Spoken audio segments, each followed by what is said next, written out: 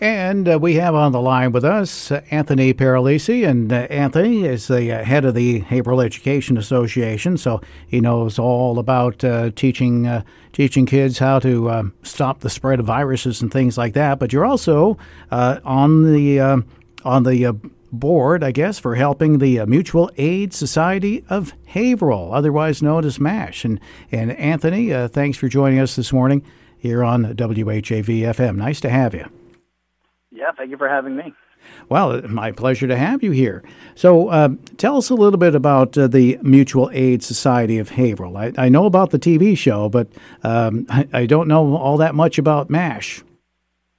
Sure. So as this crisis was beginning, a bunch of different communities started, and leaders that I was talking to were forming these mutual aid societies. And so we had seen models in Somerville and in Brookline. And, I and others that I work with just thought it would be something that definitely we could have a use for in Haverhill. And so we started reaching out to other groups like the Latino Coalition, the Greater Haverhill Indivisible, the Merrimack Valley Project, Haverhill Education Coalition, YMCA, and even the mayor's office and other groups have been kind of collaborating with us since we got the ball rolling, and it's just kind of taken on a life of its own. And we're just trying to connect neighbors in need to neighbors who can provide help. And so it's really an ad hoc community. I'm kind of the de facto chair since I got the conversation started, but we're really just a collective of like-minded individuals trying to do what we can to help our community. So somebody has a question, or they have a situation that they need some help in getting situated. What they would do is contact the folks at MASH Haverhill, and then they would get directed to the right resource, I guess. Yeah, it's even easier than that. We are partnered with the mayor's office and the 311 service. So if you're in city limits, all you have to do is make one call to City Hall and dial 311 Monday through Friday, 8 to 4. And one of the great women that are working in that office will either direct you directly to a resource that you can use, or refer you to one of our resource captains. So, for example, I'm the resource captain for some food and other supplies delivery. So I have a list of people who are looking for homemade masks, and we have a list of volunteers who have been making masks. And so I'm going to spend some time this afternoon picking those up and delivering them to people in need. The rec department is taking the lead with any elderly or disabled citizens, because those populations, in order to volunteer for them, you need to be CORI checked. So that takes a little bit more of an intensive process.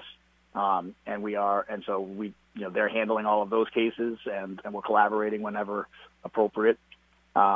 We have, Andy Vargas's office, Representative Vargas, is working with us and helping us connect people to unemployment resources. We have other people who are helping us with housing issues, finding temporary housing, or helping people to make rent payments. So we do have a pretty robust group that is. Right now, I'm proud we're firing on all cylinders. I'm really proud of the work that we've done in such a short time. Wow. We're talking with Anthony Paralisi of the Mutual Aid Society of Haverhill, otherwise known as MASH Haverhill. And out of all those needs that you were talking about, is there anyone in particular that seems to outnumber the other needs you're getting a lot of requests for? So a lot of requests for help with people who might be contained to their homes, whether because they're caring for a sick family member, or because they are maybe sick themselves, or may have been asked to quarantine, so they just can't go to the stores. So we have a lot of requests where people have the money, and we arrange pickups with our volunteers, and they exchange the money. The volunteer goes and buys the groceries and drops them off all contactless. So that's a big one. We do have a lot of requests from the elderly or from family members of people who are disabled, people who can't maybe get to Haverhill to take care of their relatives. So we're getting some calls for those, and we're referring those calls to different agencies that can look out or reach out to those residents. We are expecting things to kind of amp up we go through this surge. So we're prepared for more. But a lot of requests for just help getting things into the house, cleaning supplies, groceries, things like that.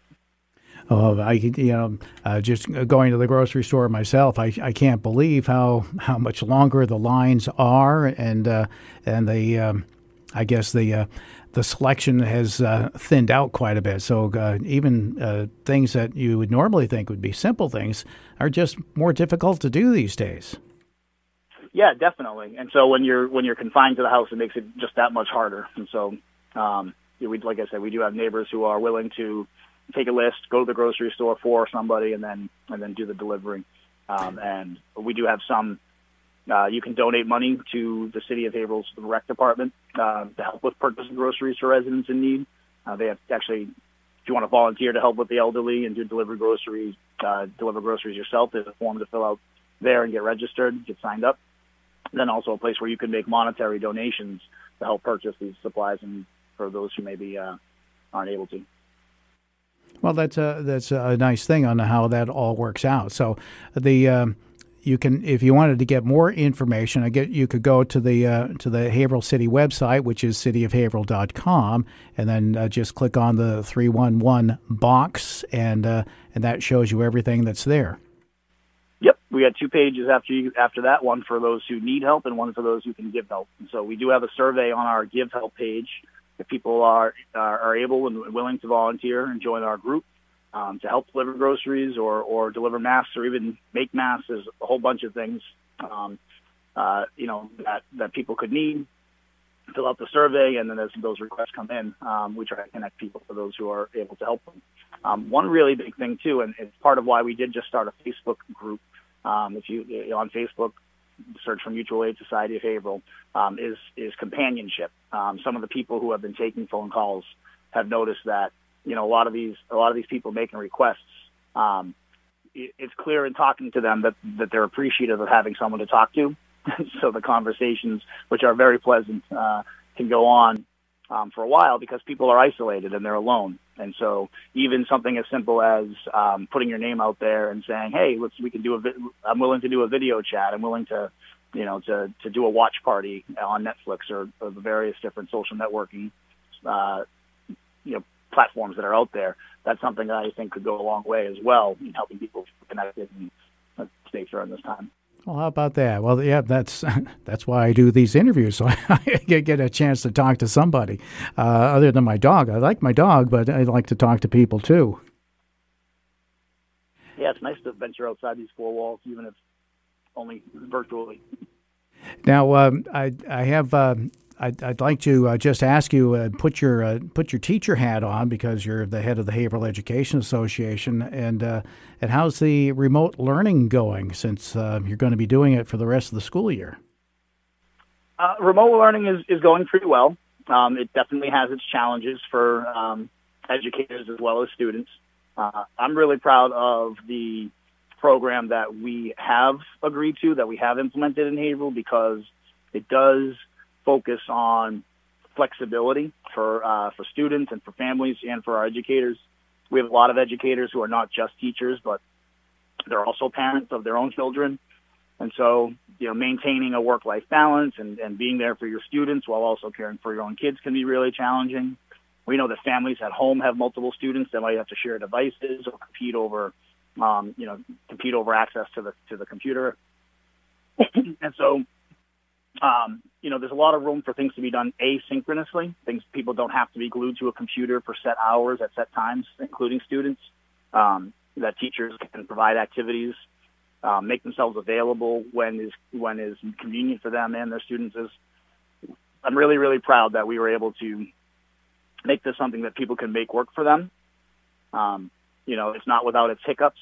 There's it's a very, very new world, and teachers want to do a really good job and they want to impress. And so my biggest concern for my educators, for my members, is making sure that they've set a pace that's sustainable, because we are hearing, a little bit about burnout, and that's why this April Vacation Week was still held. It was really important to give people a chance to decompress and reflect and hopefully come back next week. And now that we know that this is for the rest of the year, with that long-term view, maybe, set up a routine and stay with that routine that can help everybody flourish.